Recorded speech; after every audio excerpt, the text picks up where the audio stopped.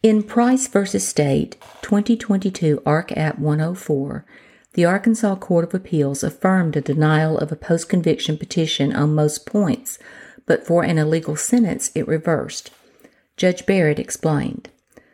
Appellate Tanya Price appeals the Lonoke County Circuit Court's order denying her Rule 37 petition for post-conviction relief in three separate cases, numbers 43 CR 19237, 43 CR 2069, and 43 CR 2289. Price argues that the Circuit Court clearly erred by summarily denying her petitions without a hearing. Specifically, she contends that a hearing is necessary to challenge her counsel's advice to her to plead guilty, challenge the excessive 30-year sentence she received as a result of pleading guilty, and determine whether such challenge entitled her to Rule 37 post-conviction relief. She also asserts that she was given an illegal sentence in case number 43 CR 19237 and that the Circuit Court did not have jurisdiction to revoke her probation in case number 43 CR 2069. The state concedes, and we agree, that Price received an illegal sentence in case number 43 CR 2237. We reverse and remand to correct that illegal sentence, but we affirm on Price's remaining points. End of quote. The defendant argued her trial counsel gave ineffective assistance of counsel in recommending that she plead guilty. There was no error. Quote, we cannot agree with Price's claim that a hearing was required to determine whether her counsel was ineffective in advising her to plead guilty. Her guilty plea agreements expressly stated that no promises or agreements had been made regarding punishment, including the length of imprisonment or probation, and that she understood that the court could set punishment up to the maximum authorized.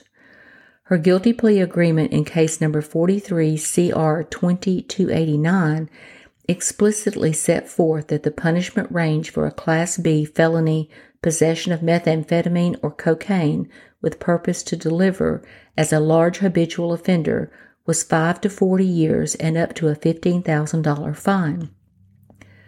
The plea agreement stated that if the court did not accept the plea agreement, the guilty plea would be withdrawn.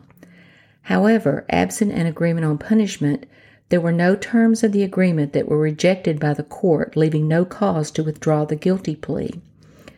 The Circuit Court followed the pre-sentencing report's recommendation, noting that Price had already been to community correction and had been on probation. Price's guilty plea agreements clearly expressed that no promises had been made as to punishment, and she was fully aware that she could be sentenced to up to 40 years imprisonment. We hold that Price's counsel was not ineffective for advising her to plead guilty, and the Circuit Court's decision to not hold a hearing was not clearly erroneous. End of quote. Defendant argued that the Circuit Court lacked jurisdiction to revoke probation in one case because the sentencing order did not reflect a time period of the probation. There was no error.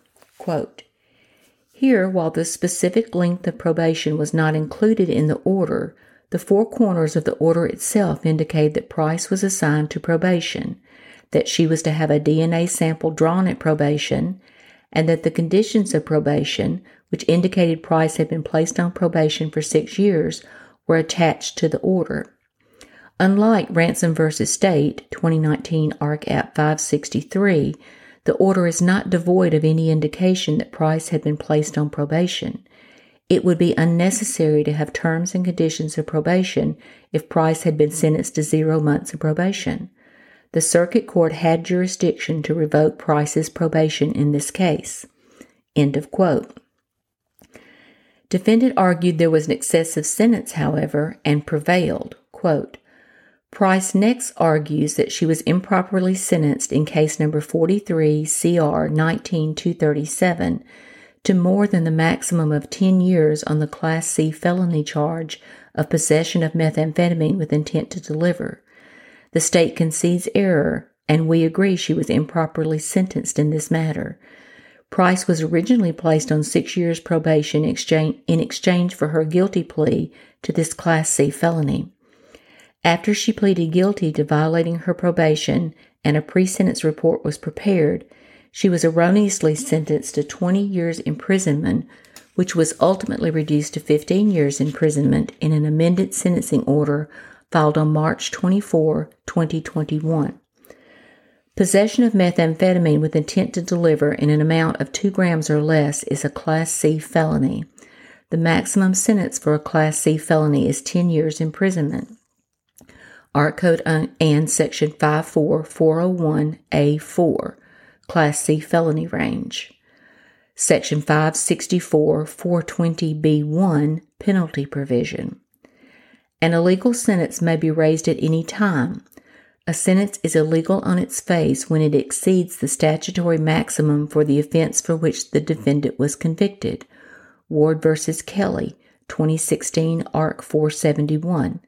The state concedes Price was sentenced to more than the maximum allowed for a Class C felony, and we remand this issue to the Circuit Court for correction to a sentence of no more than 10 years. End of quote, end of decision.